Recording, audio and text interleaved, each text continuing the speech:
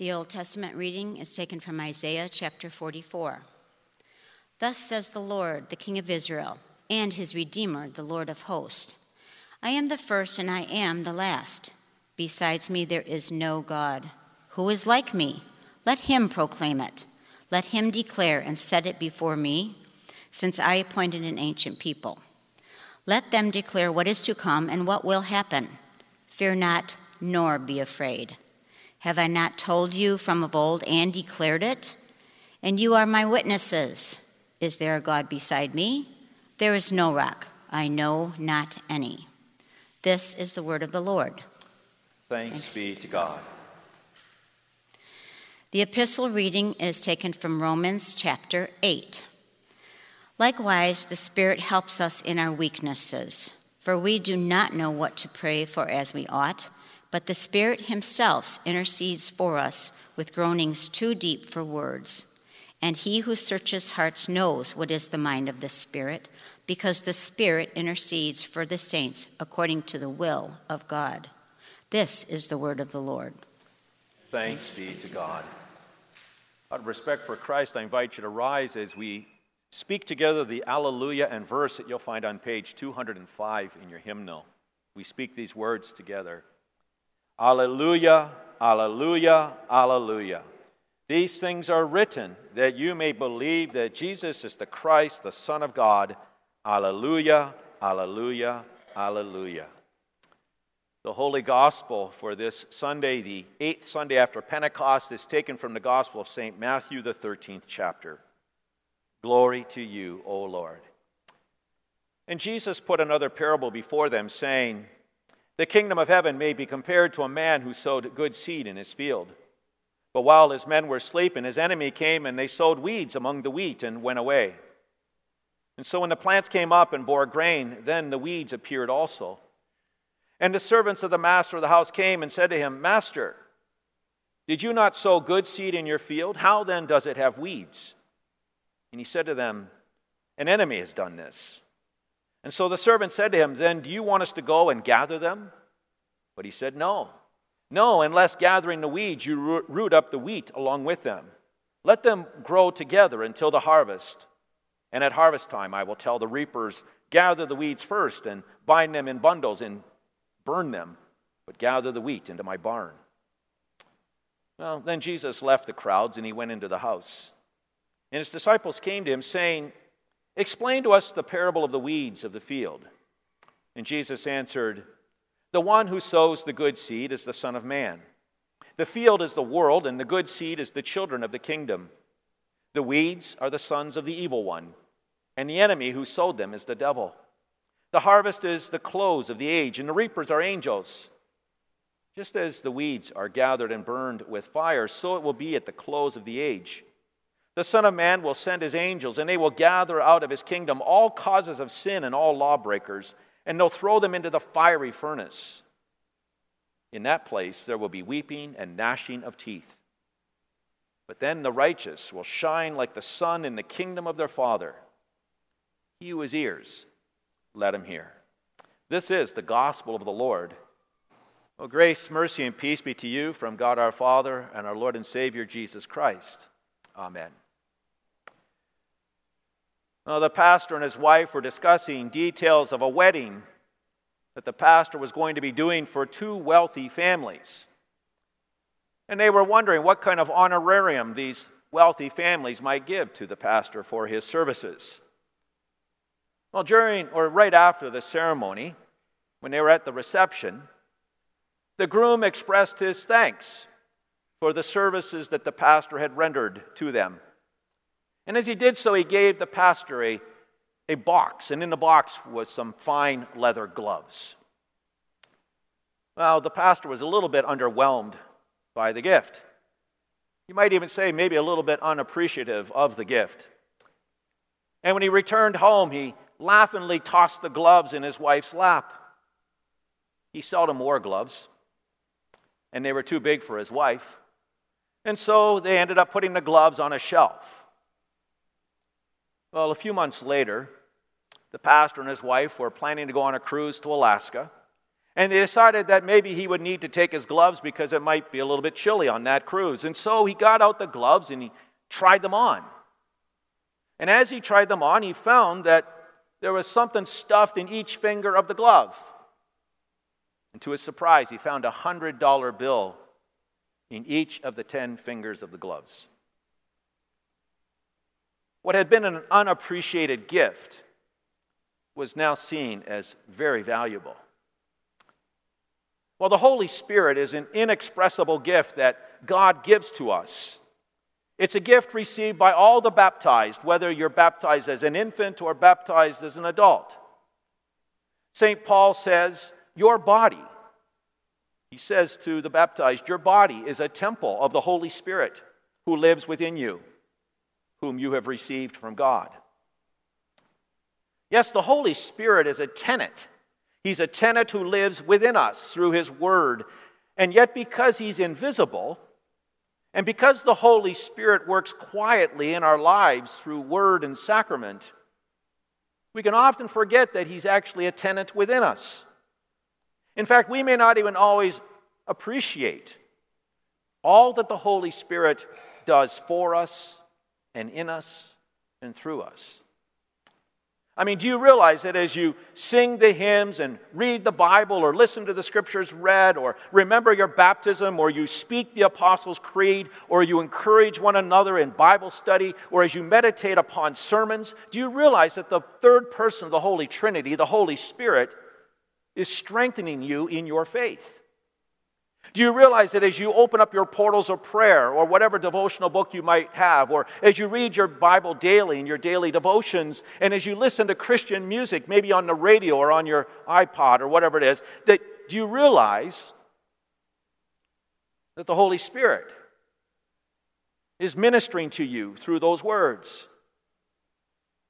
Do you realize that as you are talking with your family and friends, and you're talking maybe about something that relates to your faith in Christ, that the Holy Spirit is the one who is bringing to your remembrance the things that you have heard and learned, and he's giving you the words to speak so that you can give an account of the hope that you have in Christ Jesus?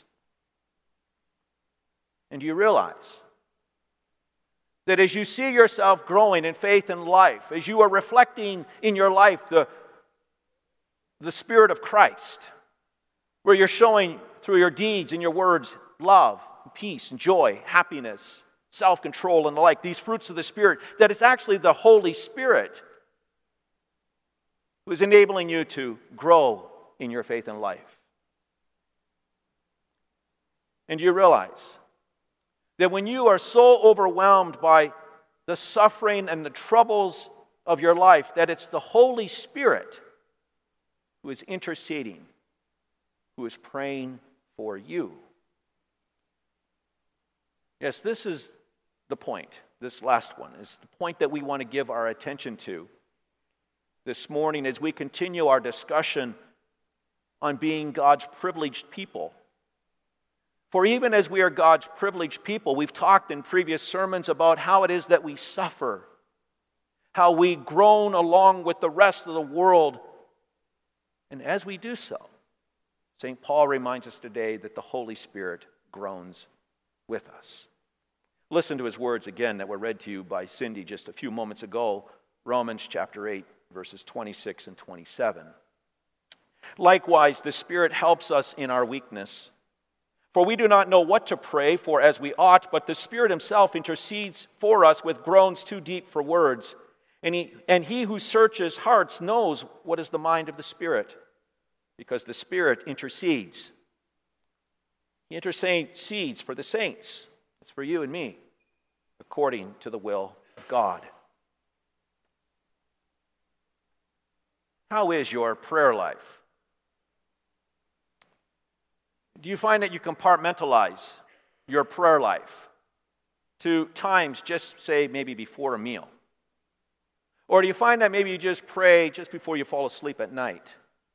Or do you find that maybe your prayer life is limited to your experience here within the four walls of this sanctuary? Or do you find yourself talking with your Heavenly Father throughout the day, kind of carrying on a conversation with him? Friends, the hectic pace of our life means that we cannot not be constant in prayer. And yet, if I was probably to interview each and every one of you, and you were to interview me, we would all confess to our shame that we simply are not in conversation with the Lord enough. You know, Jesus was a person of prayer. Jesus began his day in prayer. He would often get up well before the disciples were ever awake, and he would go off by himself, and he would spend time dialoguing with his Father.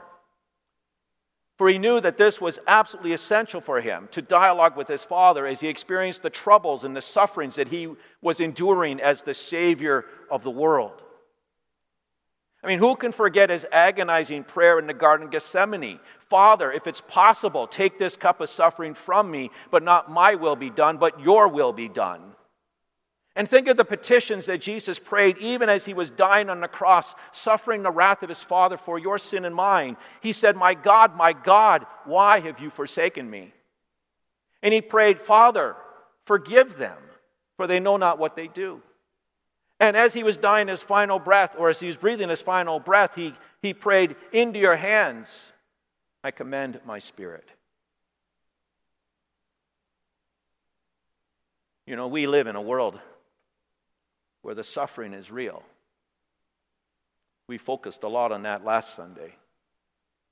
In last Sunday's message, we heard how St. Paul said, we know that the whole of creation has been groaning as in the pains of childbirth right up to this present time. And throughout this week, if we've turned on that silly TV and watched the news or listened to the news, whatever, we just hear report after report of how the world is groaning. We've heard the shrieks and the weeping and the wailing of people who are suffering in a myriad of different ways. And no doubt during our own time, as we have suffered in this world during these traumatic and difficult times, we may have found ourselves being prone to pray. For even sometimes unbelievers are prone to pray when they're faced with problems in their life. But sometimes,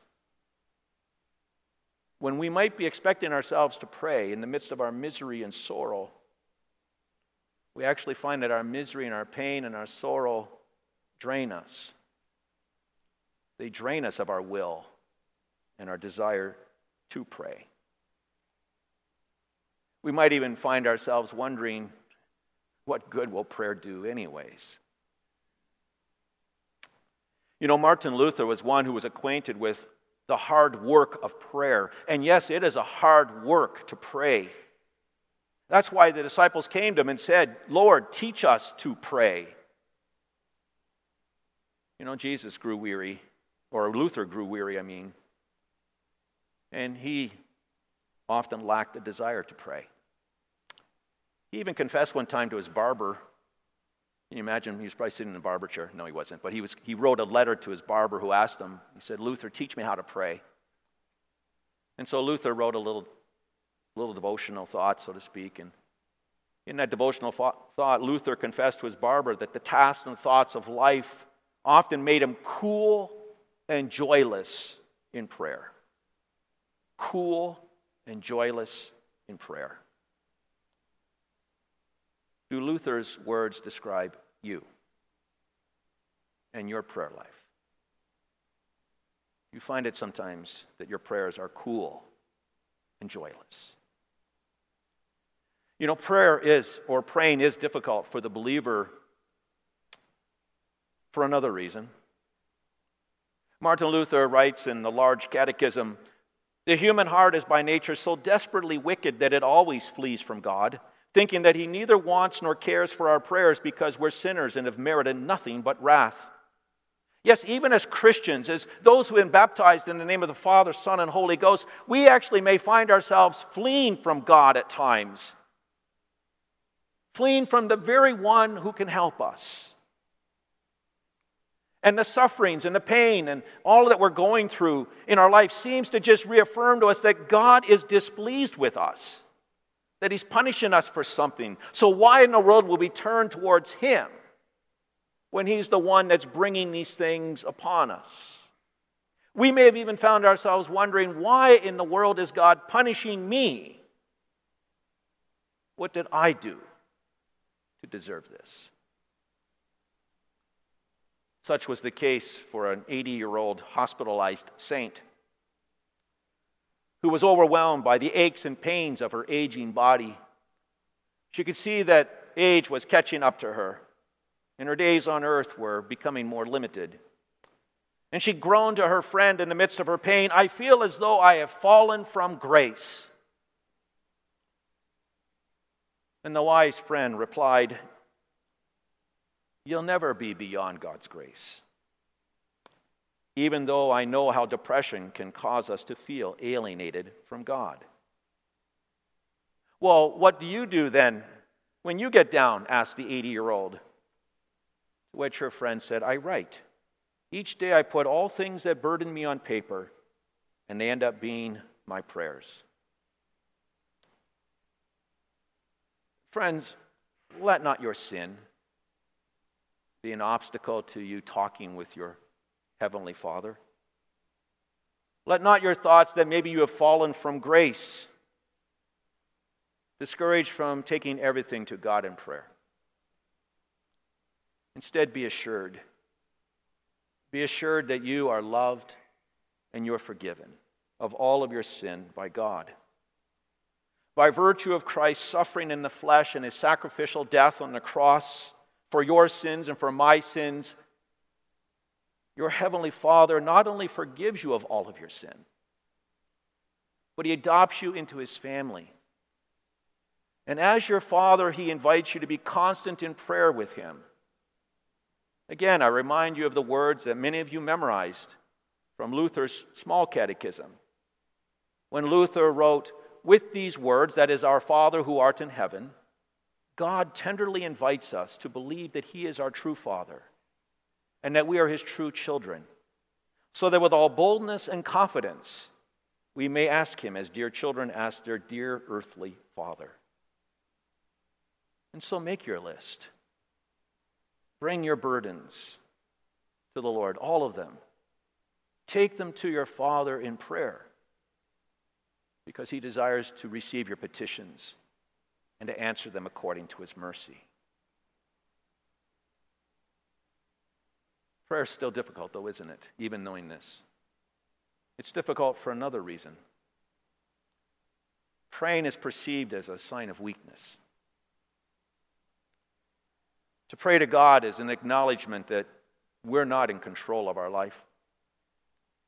It's an acknowledgement that we lack the power and the human resource to solve our own dilemmas. When we pray, we're acknowledging that God is God and we're not God. We're limited, weak creatures. And to admit our dependency on our Father, well, that deflates our pride and dethrones our attitude of self-sufficiency, of our own self-worship. But prayer is not a sign of weakness. It's actually a mark of faith. Our prayer life is actually a barometer of how healthy our relationship with the Lord is. You see, prayer is our recognition that God loves us. It's our recognition that he's our Father and that we're his children, and we know that he has invited us to come to him in prayer.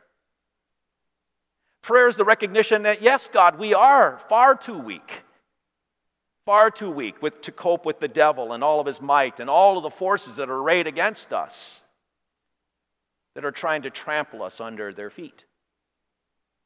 Prayer, we recognize, is one of those weapons that God has given to us in our ongoing battle with the devil in our own flesh.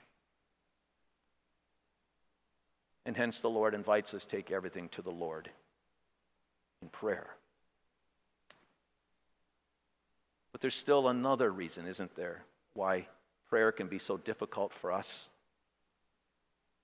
We can be so overwhelmed with emotion.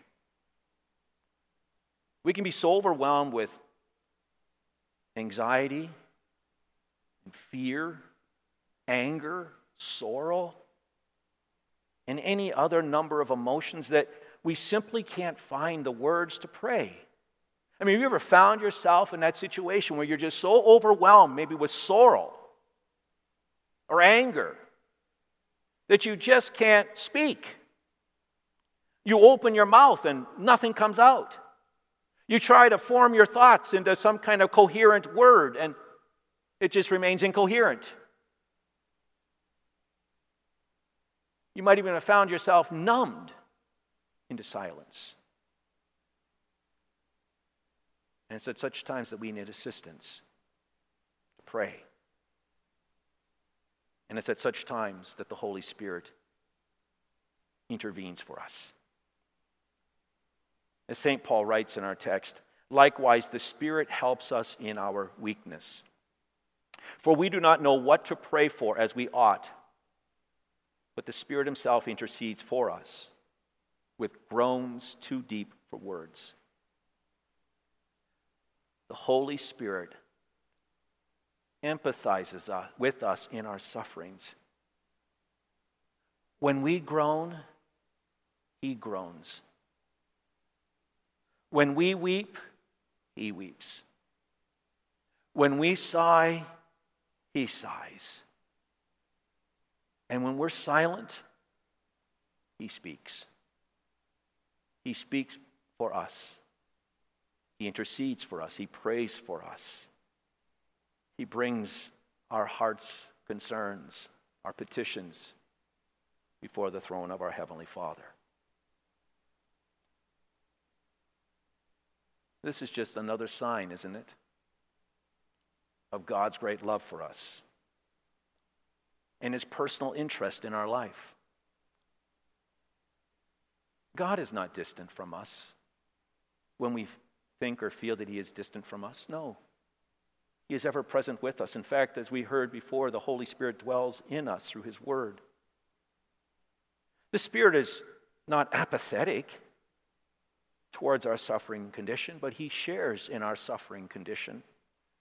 As I said, he groans with us and he intercedes for us on our behalf. And because the Holy Spirit knows what is moving, what is within our hearts, the Holy Spirit brings God's word, the scriptures, to bear on our broken hearts and our wounds, our aches and our pains. And through that word, he renews us, he announces to us forgiveness, he assures us of God's love, and he gives us the ability to endure. And so, my friends in Christ, we are God's privileged people. The Holy Spirit is an invaluable gift that has been poured out on us when we were baptized. And the Holy Spirit not only brings us to faith in Jesus Christ, the Holy Spirit not only is a tenant who dwells within us day by day, the Holy Spirit not only sustains us in that one true faith until our dying day, but the Holy Spirit prays for us. He intercedes for us on our behalf. The Holy Spirit ensures that the prayers of our heart are brought before our merciful Father. To that I say, Alleluia, Alleluia. Thank you, Holy Spirit. Amen. And now may the peace of God, which surpasses all understanding, guard and keep your hearts and minds in Christ Jesus. Amen.